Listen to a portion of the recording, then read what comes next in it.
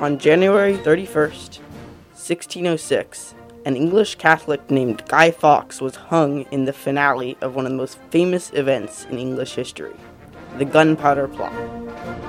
Although a newly crowned King James I had seemed promising, Catholics were soon disappointed by his increasingly harsh anti-Catholic stance. In mid-1604, a Catholic named Robert Catesby amassed support for his plan to blow up the House of Parliament and install a more Catholic-friendly government.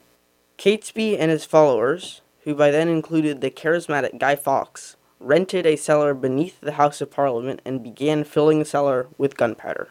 The plot fell through on November 4th, 1605, when Lord Monteagle, a member of Parliament, received an anonymous letter warning him to stay away from the Parliament building.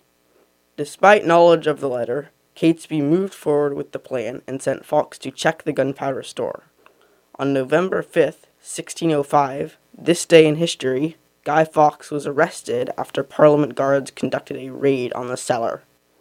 After learning of Fawkes' arrest, Catesby and the others fled to Staffordshire, where they began stockpiling weapons. Back in London, Fawkes was tortured into revealing Catesby's identity. On November 8th, 200 guardsmen besieged the house where Catesby and his followers were holed up. 4 conspirators, including Catesby, were killed in the ensuing battle.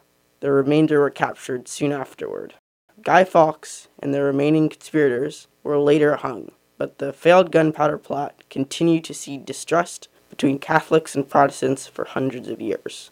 November 5th, this day in history, the day Guy Fawkes was arrested and the gunpowder plot stopped, is still celebrated as a national holiday in England. I'm Max Colfax, and you just listened to This Day in History. This has been a production of Mendocino County Public Broadcasting, KZYX Philo 90.7 FM, KZYZ Willits and Ukiah 91.5 FM, and Fort Bragg at 88.1 FM. You can find more content like this on our website at kzyx.org, and consider donating by clicking the red donate button in the upper right corner. Thank you for listening.